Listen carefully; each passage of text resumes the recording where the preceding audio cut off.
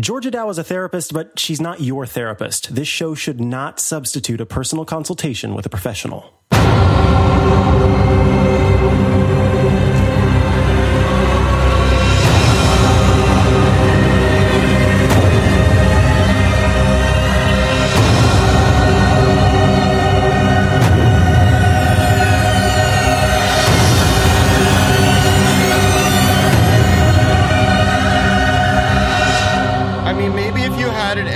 Robot to help out with some of the heavy you know lifting.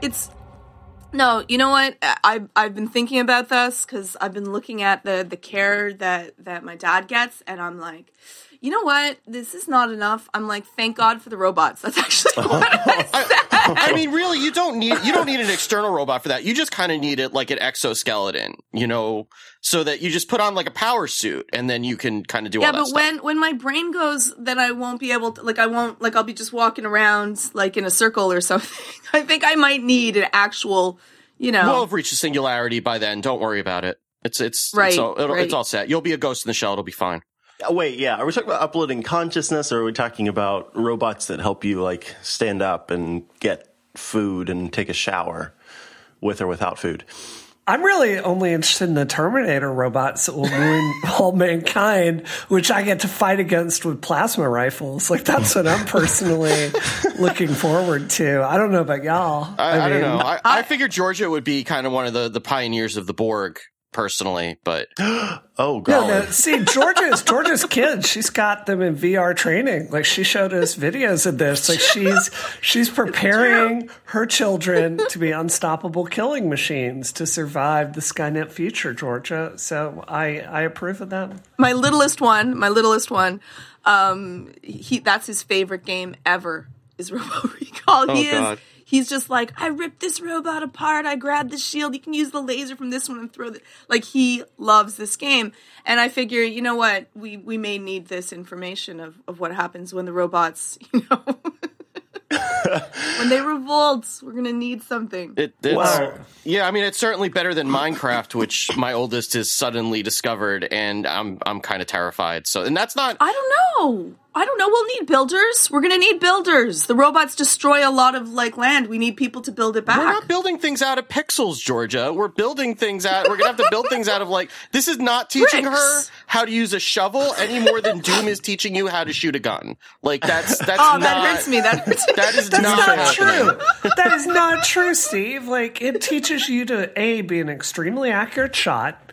And it teaches you to dodge, and it teaches you to teleport. These are three fundamental building blocks of fighting robots. Come on. Yes. One must learn to teleport. How can you mansplain this to Georgia and I? You don't even have an Oculus. You did a demo. No, I'm talking about Best Minecraft. Buy. I'm not talking about Robo Recall. Robo Recall, I'm sure, is very educational and preparing him for our inevitable robot apocalypse. I'm talking about my oldest watching Minecraft videos all day and learning how to make bacon by putting a sword on a pig. That's not no. That's okay. That's how it works. Let me tell you something, Steve Lubitz.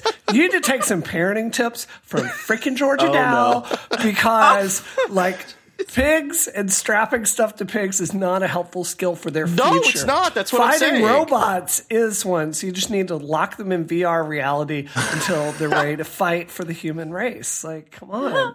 So I basically should just get that PlayStation VR version of Resident Evil 7 and just put her in that until she's an unstoppable killing machine. Sure, if you want her on a couch for the rest of your life, if you just want to give your paycheck to Georgia and have Georgia move into your side room permanently to fix your daughters, that's great. I mean, in fairness, we'd probably move up to Georgia to get to Canada rather than having her come down to the United States. That's fair. That's probably. So start the show. Yeah, exactly. I mean, I think that this opens up a very good topic and one that we can go ahead and start with because we're talking about robots and how one day robots are going to rule the world. And that happens to be something that Elon Musk kind of sort of believes as well. Let's see, where was this? Was the World Government Summit this year in Dubai.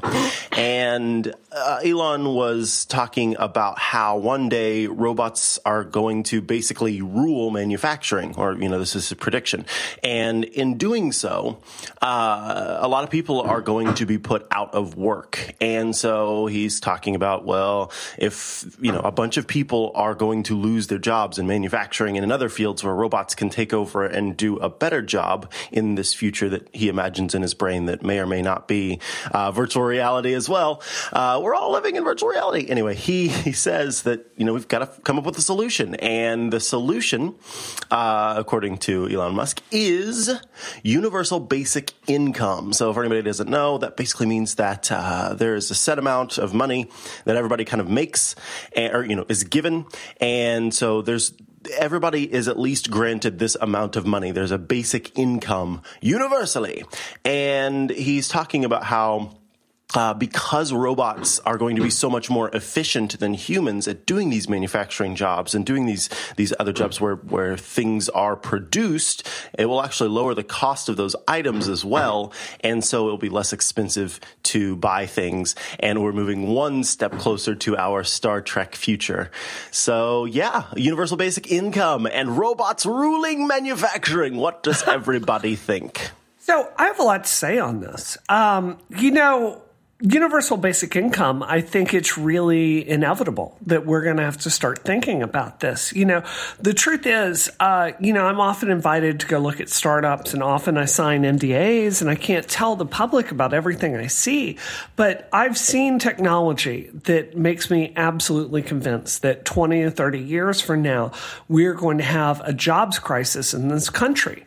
And it's going to be in everything from package delivery to car automation, truck automation, even food preparation. These are jobs that are just absolutely going to be devastated by this automated future. So, I really see us as having two paths in front of us. One of them is we stay on this current course where, it's kind of this Republican survival of the fittest mentality. And by the way, the Democratic Party is part of that structure. We can either stay on that course or we can start really asking ourselves where we want to go as a human race. And, I think it's really dangerous to talk about universal basic income like it's going to be a utopia. It's not. It's going to be a floor that no one can fall beneath. But I really see this as something we just have to do as a species. I can tell you a key part of my campaign is looking at universal basic income and, asking how we can get to that future because without it, it's literally going to be people starving and dying in the streets as we can't feed ourselves or get ourselves health care. So, this is something I really feel strongly about. And I'm curious how you all feel. It's inevitable because robots are cheaper than people. I mean, that's what it comes down to. There's a certain point where the jobs that robots can do are just going to be, they're going to be done more consistently. You don't have to pay for health insurance. You don't have to pay salary. You just have to keep the lights on. And I think that it's kind of needs to happen. There's a denial about it. And it's the same thing about, like climate change or anything else that's not right in front of us right now, that a lot of people just kind of take the ostrich approach towards it. Yeah. And just say that's not going to happen, or that's not my problem. That's my grandchildren's problem, or something like that. Right. And the problem is that by the time that it is, first of all, that may or may not be true. But even if it is, if you don't start planning for it the same way that we're finding with climate change, then you don't have an infrastructure to be able to continue to support once that future gets here, because those things, especially with technology, those things happen in a real hurry. I mean, it's a matter of, like Amazon already has automation in their warehouses. They hire a lot of people, and to be fair, Amazon, the way that Amazon treats their workers in a warehouse, from the reports that have come out, I'm sure they would prefer they be robots, from the way that a lot of the reports of how the workers' lives are inside the warehouse come out. But, that's coming in a hurry, and it's not going to be this kind of radical thing that is going to just, all of a sudden be here and be a surprise. It's going to come gradually, and all of a sudden it's going to be very apparent, and it's starting to happen with coal down in the South is one example of that, though that's because of, coal's just not required anymore, but it's kind of a harbinger. Yeah. The canary in the coal mine, if you will. Can I add something on that, Steve? Something that really scares me is as my race for Congress has been proceeding, I've been reading a lot about climate change and what to expect, because this is probably, in my opinion, the most key policy issue. There's data I have looked at, Steve, that makes me truly believe there is a serious risk of Boston being underwater 50, 100, 150 years from now. Oh, yeah. That is an absolute threat. And when I start looking at the people in Congress and the Senate and asking myself what they're actually talking about, what plans they're putting in place to stop our city from being underwater, I don't hear enough. I barely hear anything, and I definitely don't hear anything from, certain people will go unnamed that, support the TPP pipeline and continuing fossil fuels. So, this is, at this point, Steve, it is a national emergency, because, China is out there. They are putting this kind of investment into, climate change.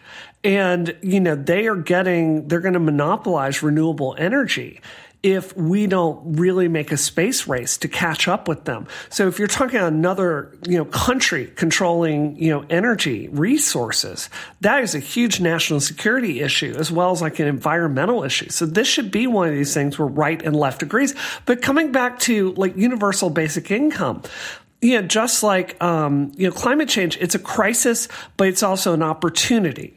Because I believe that universal basic income can really help us get to a future where mankind is more free to pursue our passions, academic research, taking care of our families.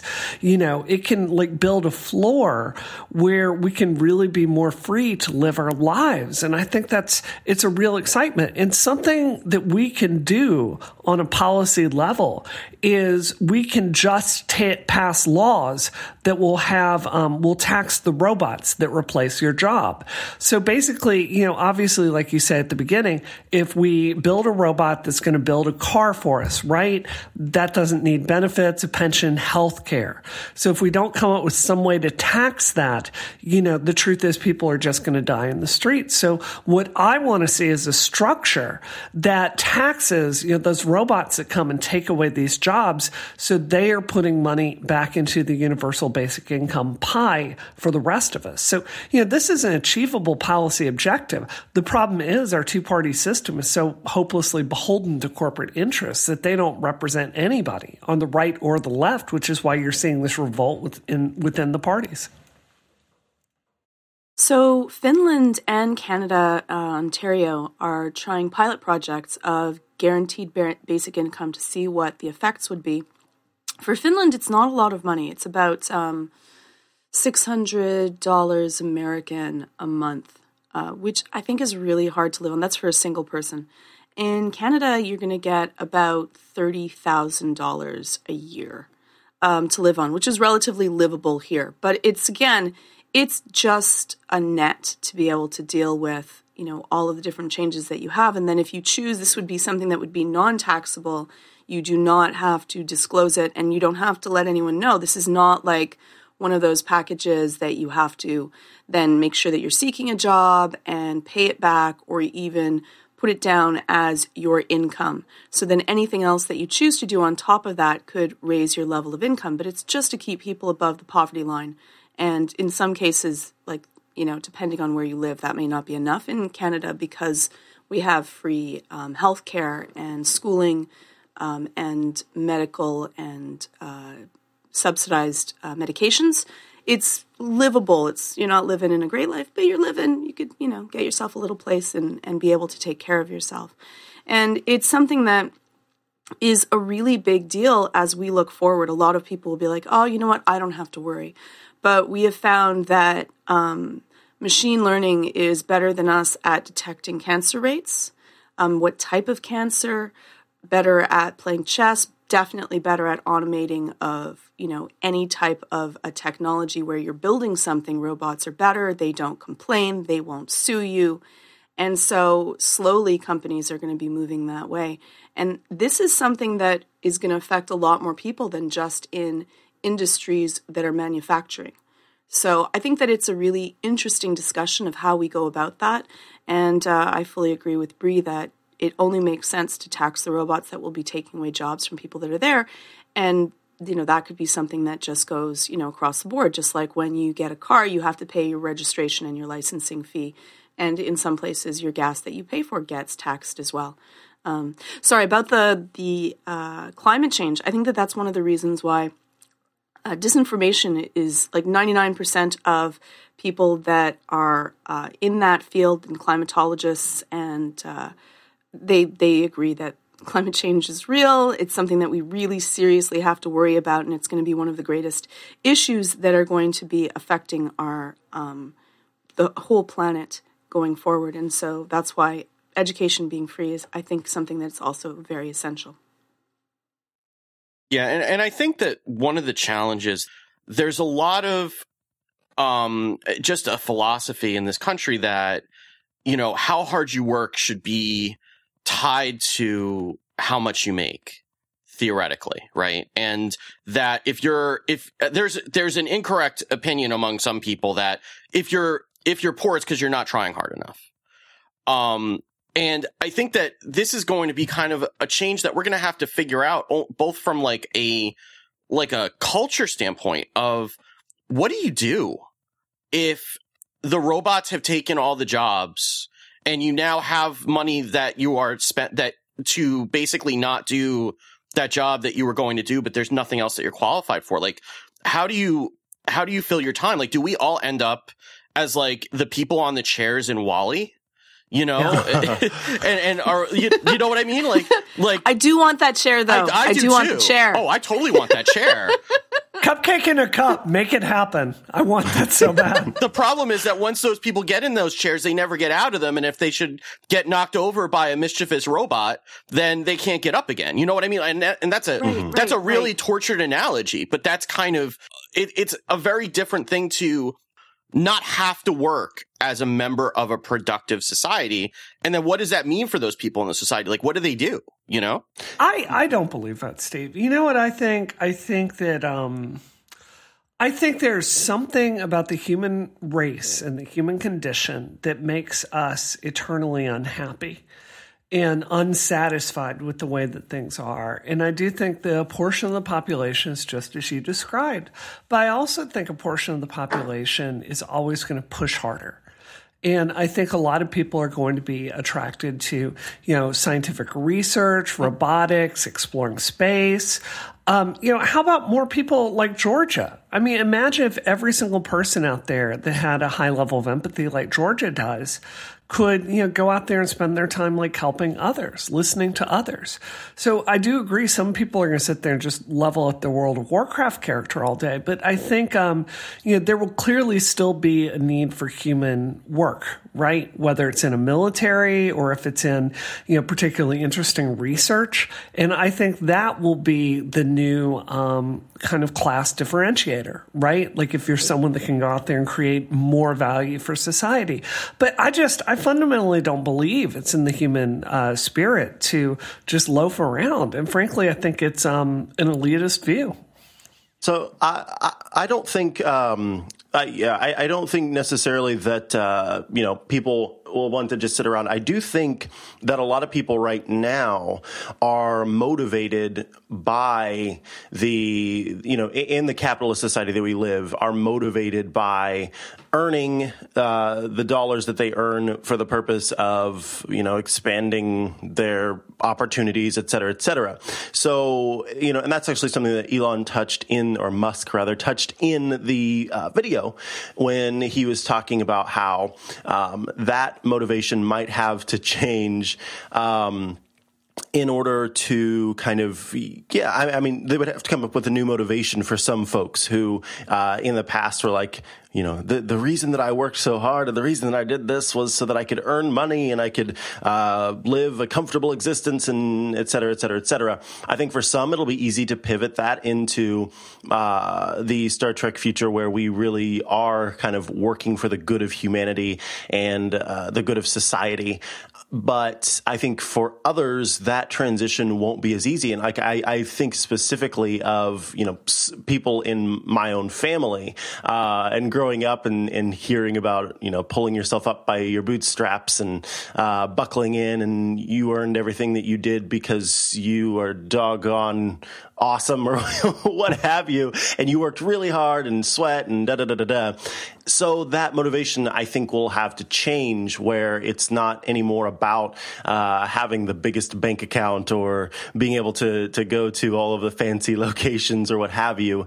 And the motivation is based more in making others happy and improving upon the human race in general, which I think will be a really awesome leveler and will result in more equality, because when we kind of are less focused on ourselves and worried about how successful we can be and more worried about humans in general, oh my goodness, I have hope and I have faith that will be a differentiator, and it will make it'll make folks kind of snap out of this is all about me as long as I'm on this planet and I have to do what I can to survive and be awesome. And it's more like, hey, let's leave a mark. That's awesome.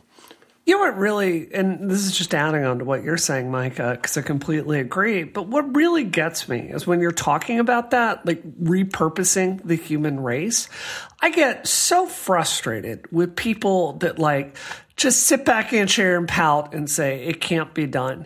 You know, the truth is we can build any freaking future that we want for the human race. Like if you sit down and you think about everything that's changed just in my lifetime, I mean, Steve, think about where the world was back in 1990. Like, really think about that, where you had to buy CDs at the mall. Global systems for shipping did not exist in the same way. You know, the only way you could get news was over a television set. You know, cable just barely existed. And look at where we are today on gay rights, on a wider feminist consciousness. Like, the changes in my lifetime have been astonishing. Like Star Wars came out before I was born. Like, think about geek culture, what that has just changed in the last 40 years. We can make any future for the human race that we want. And the people that tell you it can't be done have been brainwashed by the status quo, because Georgia, as you were saying, there's so much misinformation out there. And there's an entire news apparatus that's dedicated to convincing people that it's this brutal winner-take-all world where there are winners and losers, and by God, you've got to screw over, you know, the people of color or the gay people so you can get ahead. And it's just a lie.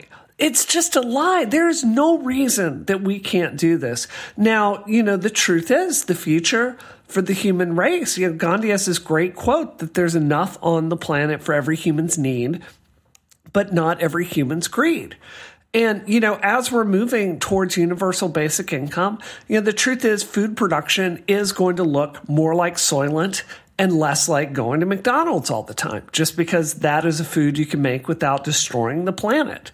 But, you know, these are the hard choices that we've got to make just for basic human survival, because we really are looking at, you know, jobs being completely gone in 50 years within my lifetime. We are really looking at the planet, you know, really radically being destroyed with the environmental changes, which are happening faster than even the most dire climate science, expectations were. So, you know, we are really at a historic tipping point, and it's a lot of why I'm standing up to run for Congress right now. Yeah. And just kind of to go back and answer my own question that I was posing mostly as devil's advocate.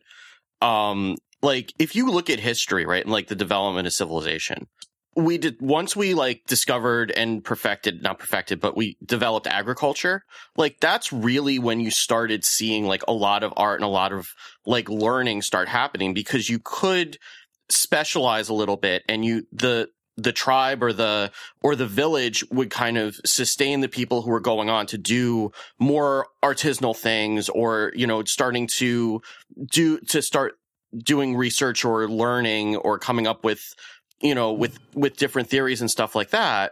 And that is a possibility to happen again. I mean, if you look at all the people who are like quote unquote starving artists, which is not really a quote unquote, that a lot of them they're struggling. If they can't make their art marketable, then it's not, you know, it's hard for them to continue to do it. So if they had that extra time to be able to, you know, to focus on their art or focus on learning something that maybe doesn't have an immediate commercial application, but can somehow improve society, we could see another renaissance potentially. That's the ultra optimistic view. But you need to be able to accept that a lot of the jobs that are going to be replaced, a lot of them are probably ones that humans don't necessarily want to do in the first place. And if we can think of it less as allowing people to just sit around all day and more as like freeing up their time to be able to do something that could benefit society in other ways other than just making a company money, then maybe we can start, you know, moving forward that way. Yeah. And we should probably move on, but I just want to say one more thing here. You know, we're not as far away from universal basic income as we want to think, because the truth is the government puts all kinds of tax credits out for all kinds of behavior. Like here in Massachusetts, you know, we have the LIPO program for low income people to get heating oil, you know. You get tax credits for cars that the government approves of. You get tax credits for children. You get tax credits for this and that. And corporations are corporations are the ones currently getting the universal basic income. Yeah, so, you're absolutely right. We're now close. That companies are people. Yeah, it's true. Yeah. So, true. we can move closer. We are closer to this than we realize. And frankly, you know, Steve, our next topic is going to be autism, you know, and I just have to say, like, you know, I want a future where your daughters are valued by the human race, and you don't have to worry about their survival being at the whim of a politician. Like, we have a party here in this country that talks about being pro-life. Yeah, I really believe every single human life deserves dignity. Yeah. I really do. And to me, it really, I don't talk a lot about my faith, but to me, it really comes down to being a Christian. Mm-hmm. You know, like this belief that we're all in this together and we have a commitment to each other. Like, it's a deeply Christian view. So, I frankly don't believe anyone that tells you it can't be done.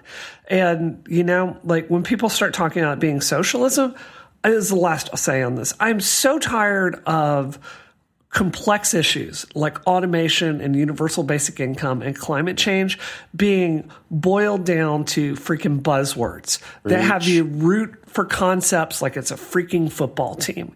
Yeah, the truth is, like, when we're moving towards universal basic income, this is kind of a Republican idea and it's kind of a liberal idea. It's a mixture of these two. And what I think the big failure of our political system has been is that the two parties are so divided over these social issues that are used to, you know, drum us up. And it stops us from realizing we're really both facing the same economic threats. So, you know, what I want to do going forward is for us to find that commonality that, you know, the reason Trump won was the Republican base took over that party because they realized the people were not representing them. And they voted for a clown president. But, you know, like, that was a revolt within the party. And the truth is the Democratic Party nearly did the same with Bernie and Hillary. And, you know, the truth is this kind of two-party corporate system is on the downfall. And, you know, I want to be on this wave of history of, you know, having the actual people be represented. So, you know, we can look at answers like this and we just don't need to be divided with buzzwords like socialism. Yeah. Amen. Doesn't that go all the way back to when Like, people were upset between the Cold War and communism, and anything that would be socialist was bad. But most of the countries that do really well for the people and have higher qualities of life are social democracies, or more socialistic in nature. And a lot of pieces of the U.S. are already very socialistic. Like, a lot of people won't want to give up their Social Security or the military or food stamps for people that can't afford to eat. And these are all things that are socialist as well. I think that it gets a really bad rap because of an old school belief that anything that goes to everyone is against democracy, whereas they can work really, really well together just to make sure that we take care of all of our people. And most families are exceptionally socialistic, right? Like, I will take care of my kids, and if I can afford it, pay for their schooling and give them that and take care of them. Why isn't a country doing exactly the same thing for all of its people? Really, do we need as much as what we have? And I think that it goes to the comment that Steve made about the dehumanization of poor people. That happens. We say that, they're not trying hard enough and anyone can get a job, and if they didn't do this or that, that is only happens so that we dehumanize them, so that we can ignore them, so that we no longer feel bad that we walk by them in the streets and they're hungry and cold and have difficulties and we're not dealing with them. And so that only happens so that they can be ignored. And I don't think that anyone in a society should be ignored.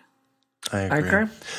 Yes, we should definitely move on. I want to tell you all about Smile, but I do want to quickly touch on one of the things Bree said. You mentioned how tying things to the one word and kind of boiling it all down to that.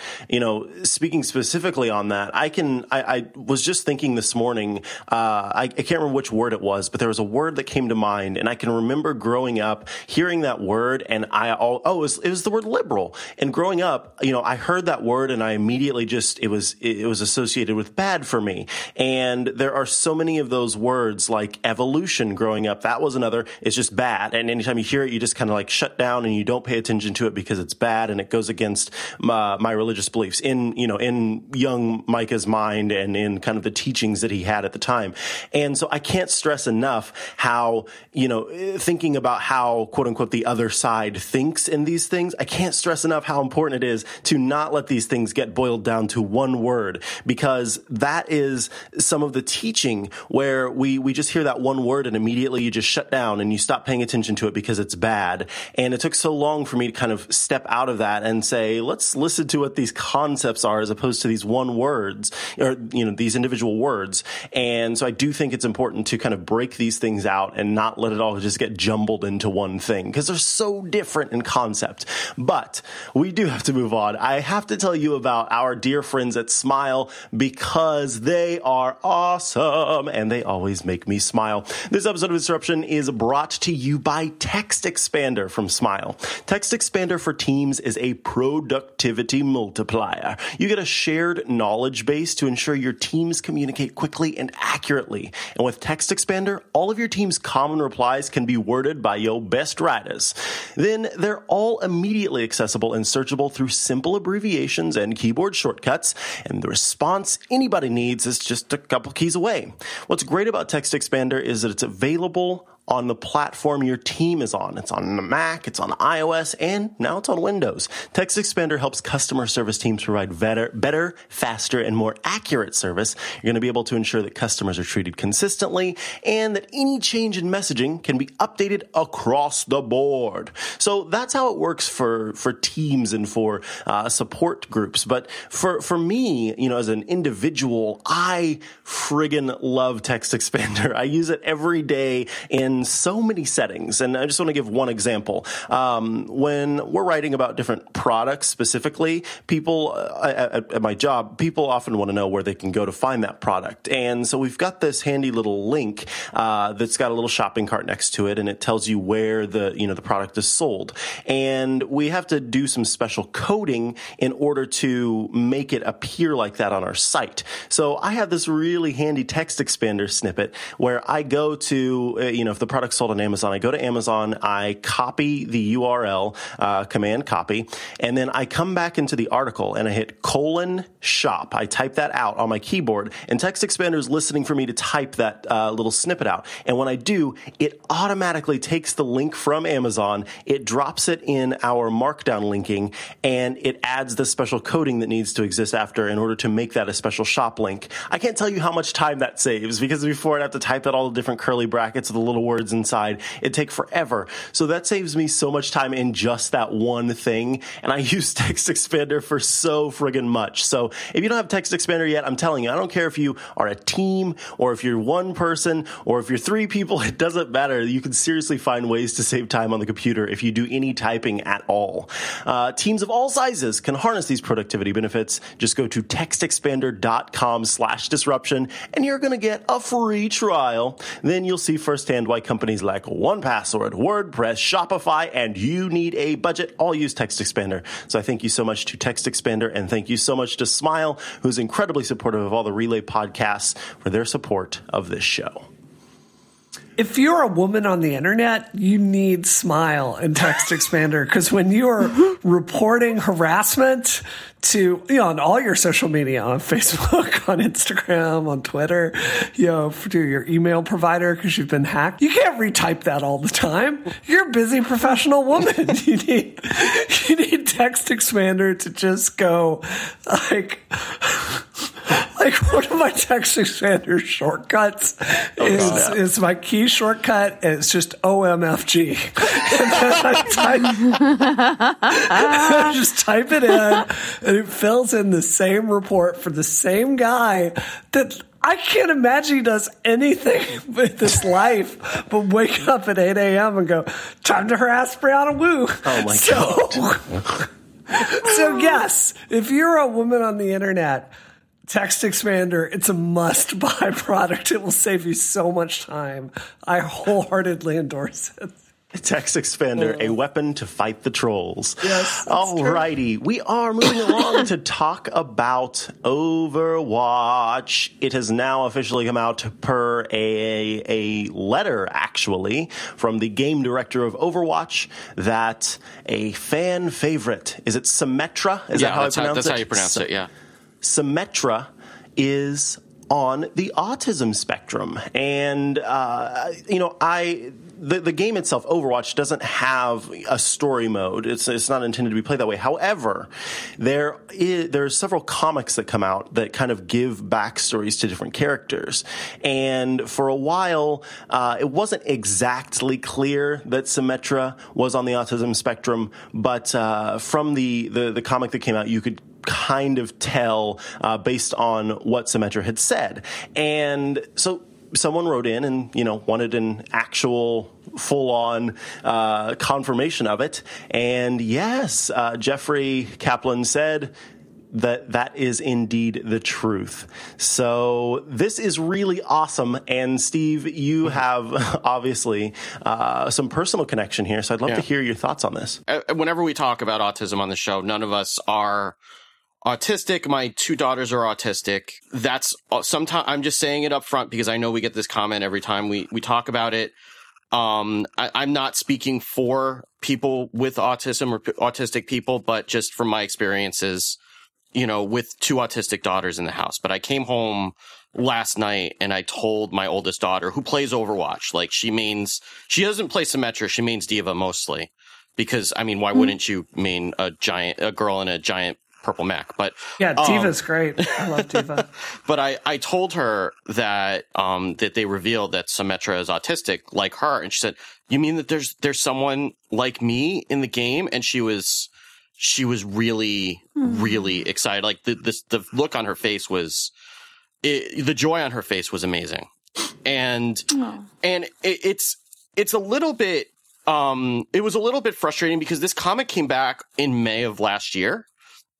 And all that it's basically one line in the comic where she says specifically, asking where I fit on the spectrum, it used to bother me because I knew it was true. It doesn't bother me anymore because I can do things nobody else can do.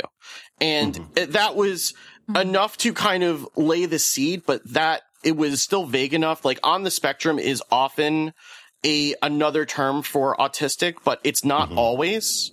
Right, and there are many spectrums. And I mean, the word spectrum existed long before autism spectrum disorder existed. So it wasn't really enough for me to ever tell her about it because I didn't want to have it come out that, no, that wasn't the case, right? And then, and she's not really reading the comics or anything like that. But I mean, especially the fact that Symmetra is an autistic woman and doesn't present as, as outwardly autistic that it had to be, confirmed that way is fairly consistent with the fact that autistic women, are often not diagnosed or diagnosed much later in life because the predominant diagnosis for autism is based on boys. And a lot of the behavior that autistic boys present in terms of like not engaging socially and not being able to pick up social cues sometimes manifests very differently in women because autistic women can typically do a better job of mimicking those social cues, even if they're not necessarily natural to them. There were some comments after that, like, well, she doesn't seem autistic. And it's like, no, you're missing the point. That's good. That's exactly, there are probably a lot of people who who may be autistic that you wouldn't know without them telling you. Right. So, yeah. No, I think that's really well said. I would disagree that Symmetra is a fan favorite for Overwatch. She's one of the worst characters to play, and she's not that popular, which is why they're retooling her. But yeah, there's definitely value with showing people existing in different media. Yeah, I mean, mechanically she's not great, but that's why they gave her the rework, because I think people wanted to play her because they liked the character, but her tool set was not great for the game generally.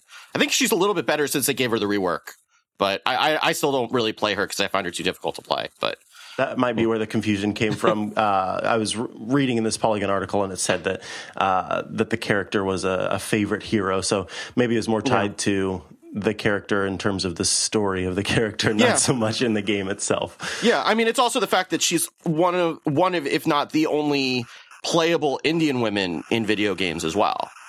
So there's a lot of people who like her as the character, but in gameplay, she's very much a niche choice for a particular composition, not someone that you just, load up like D.Va or Tracer or, or Lucio or someone like that.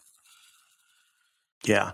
Well, I really think that this is wonderful. And hearing that story, about you coming home and getting to announce that is not only awesome, for you as a parent, to get to see that, but of course, awesome for your daughter. So that's really, it's touching. And I hope that, more games and any sort of media pays attention to this, because I do think that media is one of our best tools as humans in normalizing different differences. And when we pay attention to those things and help to just make them what they are, which, ultimately is normal, but culturally normal and, socially normal. I think that that's awesome. So I hope that continues, and I hope that this gets, the attention that it deserves in order to continue to encourage these things. Yeah, this is way better than any garbage that Autism Speaks has done over the years. That's for sure. So we have some more video gaming news to talk about, because we've the enduring saga of the Nintendo Switch launch is continuing unabated.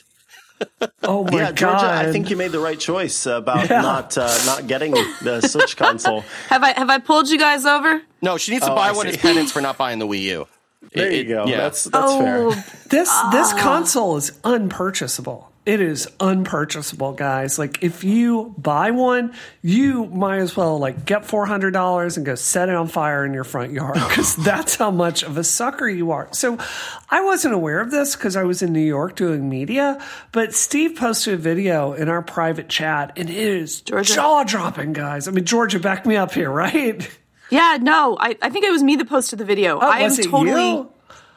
Yeah, I assume because it was Switch complaining that was Steve. I think we both had like a series of articles and videos. Because there was the one video that Georgia, I'll put them both in the show notes. There was the one video that Georgia posted that was just a collection of launch failures. Oh, and then there was another one that I posted in our group chat of someone opening it up and making a modification to the Joy-Con to significantly increase the connectivity. Okay, so it's George's video you need to watch. So guys, look, this is not opening day jitters. Like, this is not software that's a revision away from being okay. This is really the biggest problem is the screen looks more scratchable than, I don't know, like a cat clawing post, right? Like it is. It's plastic. It's like plastic. Cheap plastic. It's not even like the hard plastic that can survive a little bit. It's like really soft-ish plastic that can get scratched just from putting it in the dock. Oh, so you put it in the dock. You place your Switch in the dock and your screen gets permanently destroyed, guys. And this is the dock that's made. This is not like a dock, a third-party dock. This is the dock that comes with it. This is how it's supposed to be used. Yeah. And it destroys the screen. So to say nothing of the entire user case for the thing is like carrying it around in a bag where you're supposed to just be happy-go-lucky. Your screen will be destroyed. So the fact that they're not using Gorilla Glass just blows my freaking mind. Yeah. Like, that is the stupidest thing I've ever seen. So it's not just that.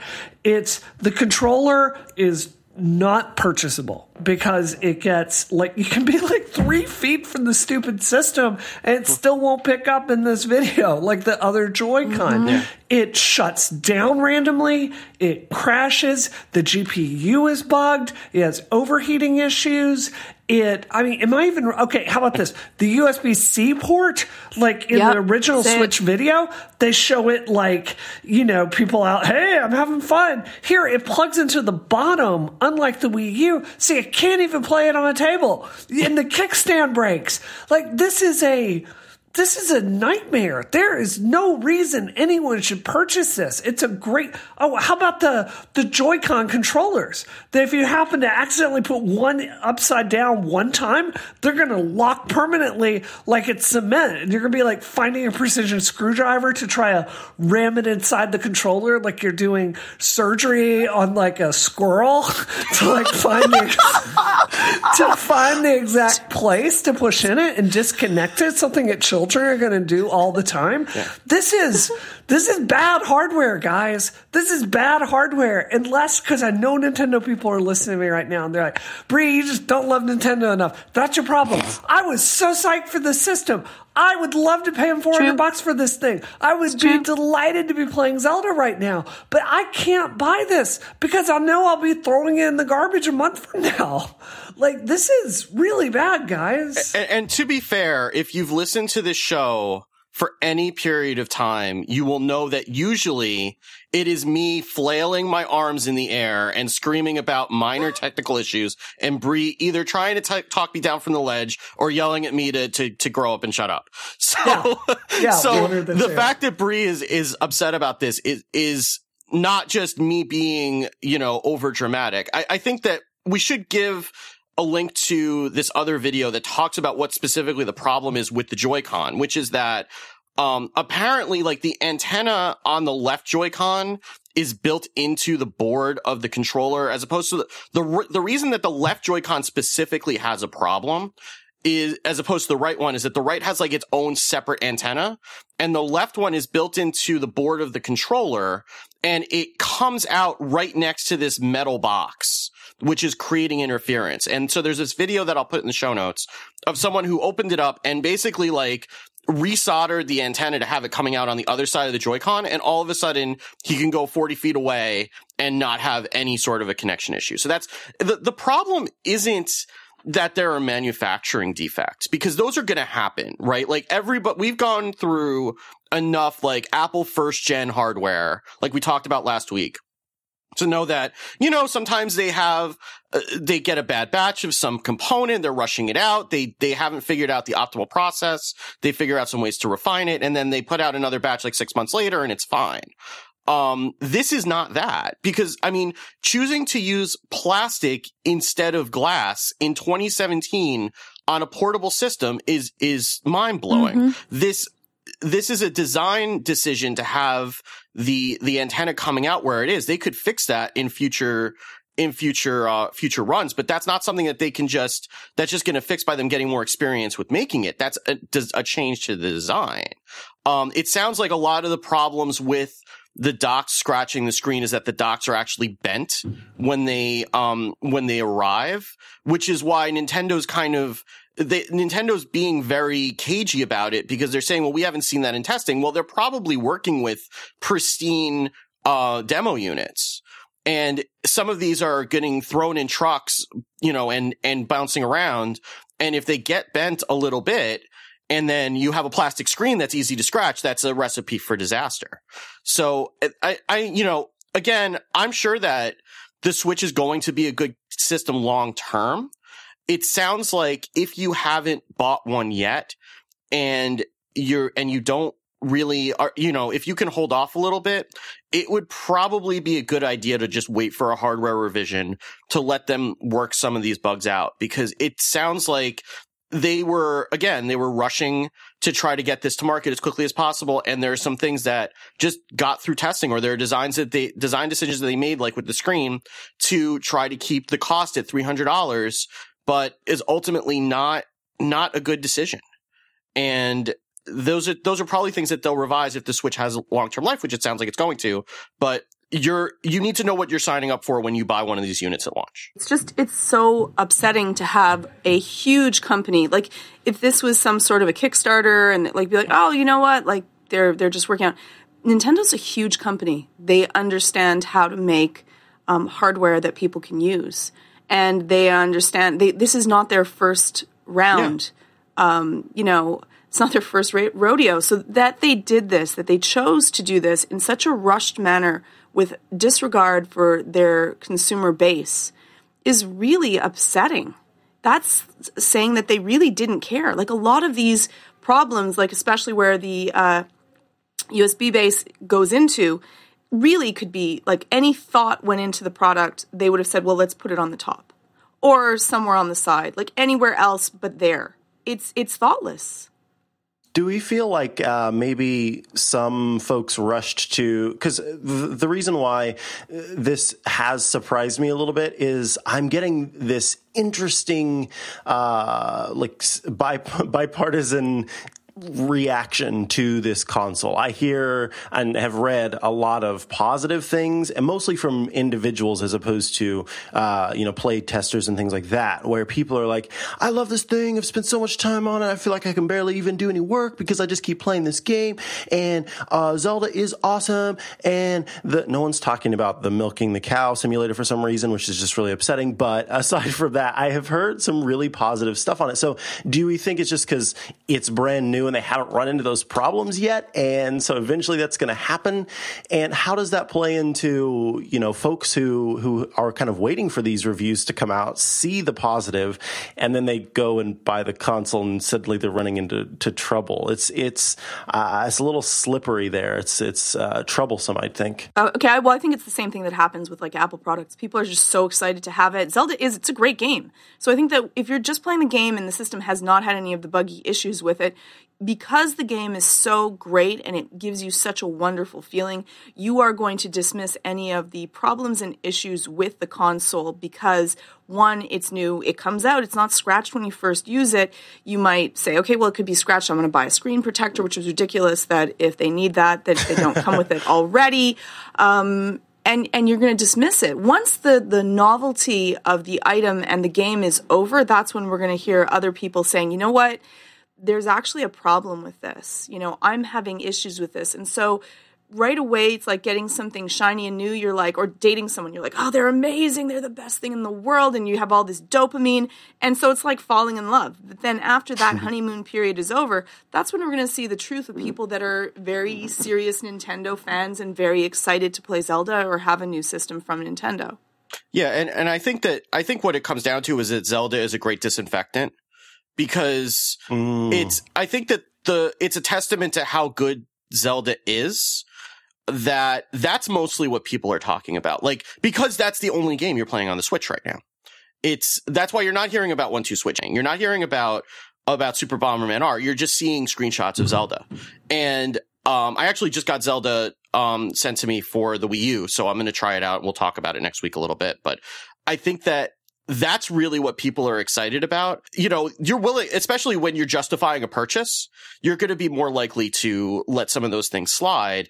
I think the real test is going to be like a month or 2 months from now when everyone's worked through Zelda, and it's going to be another month or two until there's another major game. I think Splatoon 2 is the next one that's supposed to come out over the summer. Once we get into that kind of drought after Zelda's kind of finished and there's not really anything new, that's when I think a lot more of the realistic assessments are going to come out, and people might start getting a little bit more frustrated with the hardware issues.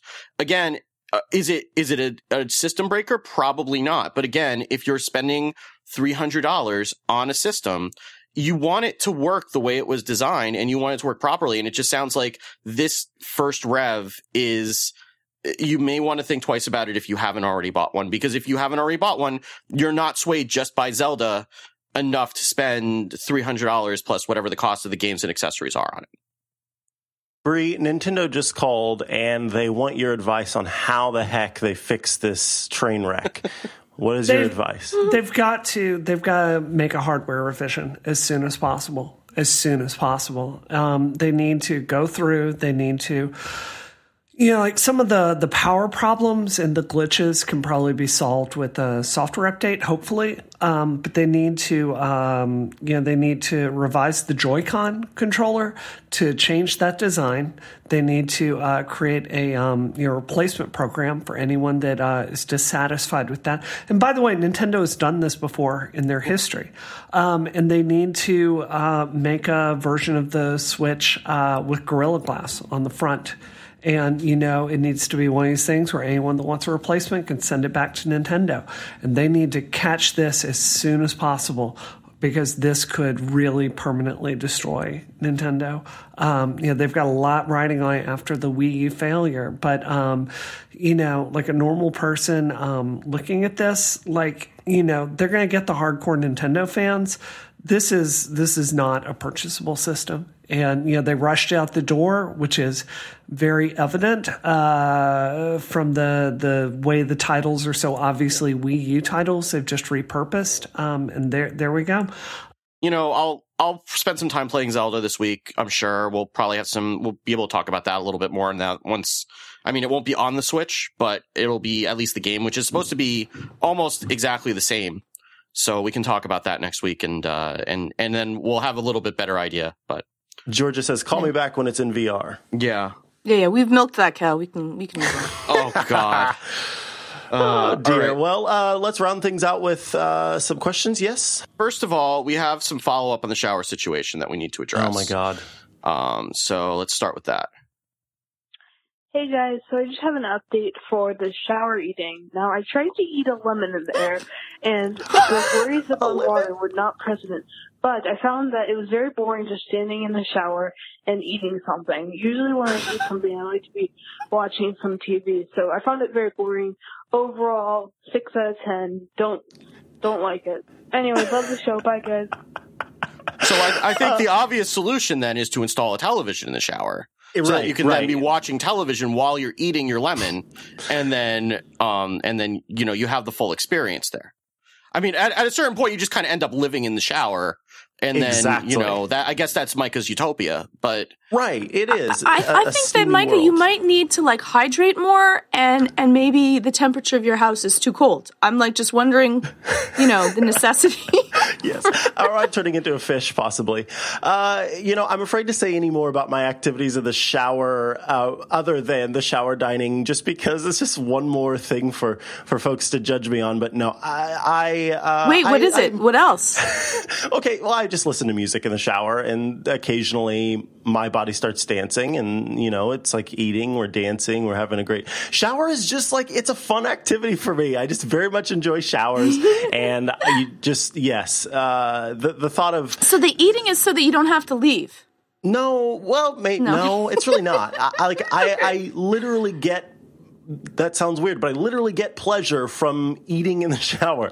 There's something about eating in the shower that is different and more pleasurable for me than sitting at a table and eating. I don't know why. It's just that's the way it is. So, can I ask you a question, Micah? Of course, always. What would we find is the most unusual thing, or most difficult thing that you have been able to eat in the shower? Like, can you do like spaghetti with twirling like the fork? Like, what are we? Spaghetti is easily one of my most favorite things to have eaten in the shower. It's more of a point of pride, I guess. So I've eaten lots of different things in the shower, but spaghetti is like at the top of the pyramid. That's the thing that when I inevitably, for some reason, have to bring up the fact that I dine in the shower, I like to talk about the fact that I've had spaghetti, because you talk about pizza and then everybody starts talking about soggy crust, and I hate having that conversation. Until I get to look up my diagram. Watered down sauce is way worse than soggy crust, Micah. But none of it gets watered down. This is the thing. If you have proper shower dining technique, you don't have to worry about it. Maybe one of these days I'll release a tutorial. So yeah, I would say pizza is definitely... Like you in a shower naked? Yeah, no, Hi, everybody. I'm Micah Sargent. I'm here today just to give you a tutorial on how to do that. It'll have a lot of views. I would watch it. It may not be YouTube that you post that to, or maybe one of those alternative video sites. Like RedTube? It's maybe something like that you'd have to post in that too. Oh, golly. I'm trying to think, who do you talk to? What production company can you call? Hi, I need you to video me while I'm in the shower eating food.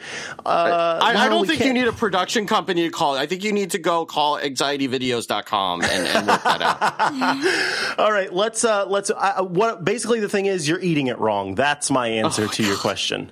Let's move on. Well, before, just the final word on this, Slingertail had wrote into the show as well, and he says, "No, this is unacceptable. This is a blatant attack, and I do not appreciate it." But go ahead. He says, "I have the feeling #Showergate has been blown out of proportion, and Micah was unfairly attacked. So I want to speak to him directly to him and say, feet." Wow. Oh. Wow. Oh, that's harsh. That's an attack. Yeah, that's what I'm saying. It's like you expect that, the people out there listening care about you and care about your feelings and care about your heart and care about your happiness. And then they go and say the F word multiple times to you in a direct message. Yes. So I just don't know how to feel Micah anymore. Sargent, feet you. I just came out here to have a good time, and I'm honestly feeling so attacked right now. Okay, so we have one more serious question from the voicemail, and then we'll call it a show. So, greetings, Disrupticons. This is Phoebe Zeitler in Pittsburgh, Pennsylvania. How are you doing?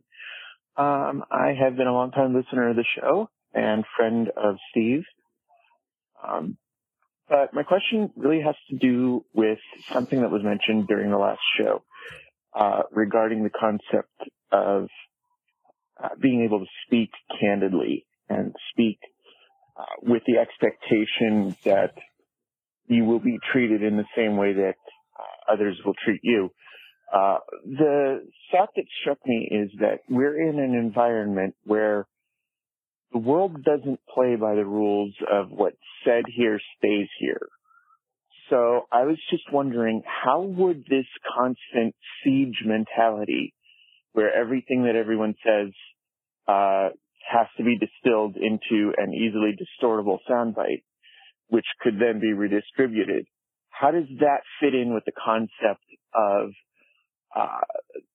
privileged conversations for attorney-client privilege or doctor-patient privilege, or even the concept that I was calling in was something like Alcoholics Anonymous. That kind of a culture can't be created in this environment now because there is no expectation that what's said somewhere stays there. And I was just wondering if I'm off the mark here, if that's a bigger symptom or if that's the root of the problem, is that privacy and anonymity have been eroded so badly. But anyway, love the show. Please don't dress up as a panda. Not necessarily because, I mean, if you want to, that's fine. Just don't go scare the other pandas. It frightens them. Don't ask me how I know that. And I'll catch you later. Bye. I'm pretty sure those other pandas would love me, just saying. But yeah, I think that it's a really good point. Whenever I do group sessions, because of social media, because of how much people want to share their lives to vast amounts of people, I always, before group sessions, I talk to people. Like I say, this is what we have to do. This is what is private. Things that would have been assumed private now are not. And so I always discuss that, but I've had cases where even after having that discussion, someone's found out that, someone was speaking about what was supposed to be private. And I think that private and public has been changing. And I think that people are like, oh no, it's important to share. Well, share your stuff, but don't share other people's stuff. That's something that should always be thought of. And I think that it also goes with sharing pictures and images on social media. I think that if you don't have permission by someone to share something or know them very well that they won't mind, then you should not be doing that. I know a lot of people have been offended or upset or hurt that someone shared a picture that they didn't find flattering. You might think it's the most beautiful picture of them and they would love it, but they may not for whatever reason that they have. And then they end up in fights because someone's not going to take down an image that someone else finds is upsetting, or maybe they're not on social media and don't want to be, and you want to share this special moment but have not asked permission beforehand. It's a really big deal. I think that privacy is a huge deal. I mean, it's ultimately, that's a tough one. Because, originally I was going to say,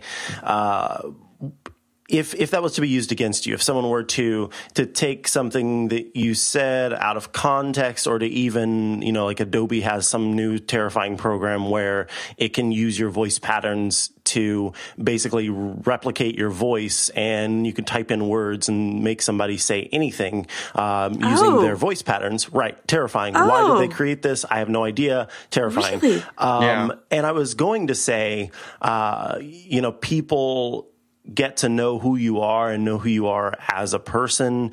And in that sense, it could be easy for me to discount something. If someone were to say, I think koalas are the greatest animal in the entire universe with that Adobe program, and it came from me, people know that that's not true because of my obvious distaste for koalas and how terrible they are. But I think then I kind of pulled back because I do think that that's speaking from a place of privilege where we here have the opportunity to be heard by many folks. And so it's easier for me as a person who has some sort of platform to, discount some false information. Whereas an individual who does not have that platform, I think it would be more difficult for them to say, look, this is who I am. I have receipts. I have a track record. You could go back and see who I am as a person. And based on that, you should know that this is false. So honestly, this is a tough one for me because that would have been what I would have said. But again, I don't think that everybody has that opportunity. Yeah.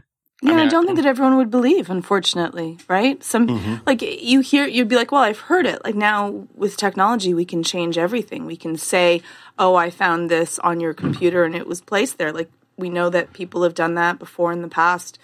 When you want something, people often now try to, the unfortunate thing with media is that anything out there is then believed until it is, and even after it's confirmed not to be true, that air of that something bad might have happened people like to, again, that we dehumanize people. We're like, oh, well, they probably were involved in something they shouldn't have, in order so that we don't feel so bad that this could happen. And also that separates us from the person that had this happen. So, well, it couldn't happen to me because I don't run in those type of circles.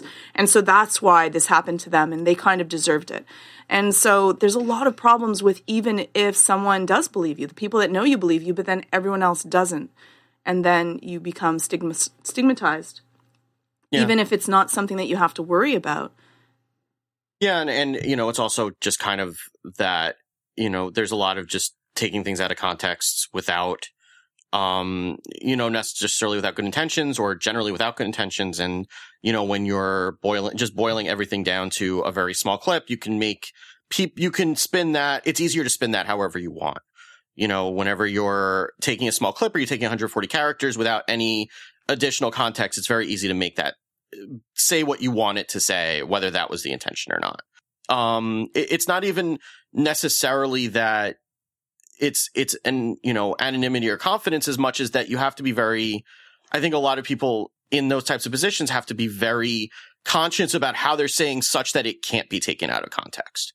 And then that leads them to speak in a very specific way, because then you can't possibly say what you mean in the same way if you're constantly thinking in the back of your head, how do I say this such that it can't be spun another way? Absolutely. So we have a couple of who said it's from Charles, but I think we can save that for next week. Yes. So Micah, why don't you let everybody know where they can get their own questions sent in for next week? Yep, absolutely. If you would like to get in touch, here is how you can do that. You can call us at 508-418-3532 to leave a voicemail, or you can tweet us at _DisruptionFM with the hashtag DisruptMe.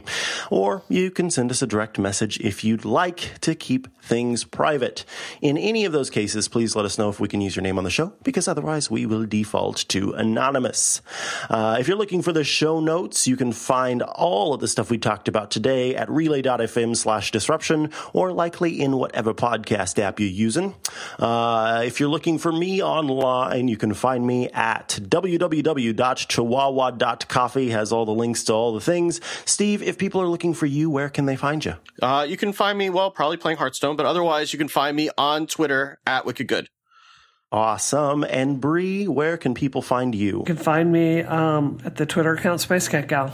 Alrighty. And last but not least, the queen of the dash and the underscore, the lovely Georgia Dow. Where can people find you?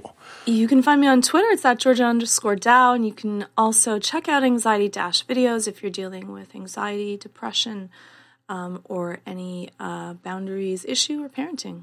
All right. Very well. All that is left is for Steve to say that thing he says every week. So, Steve, take it away. Go. Don't listen to this in the shower, but go listen to something else. We're done. Bye.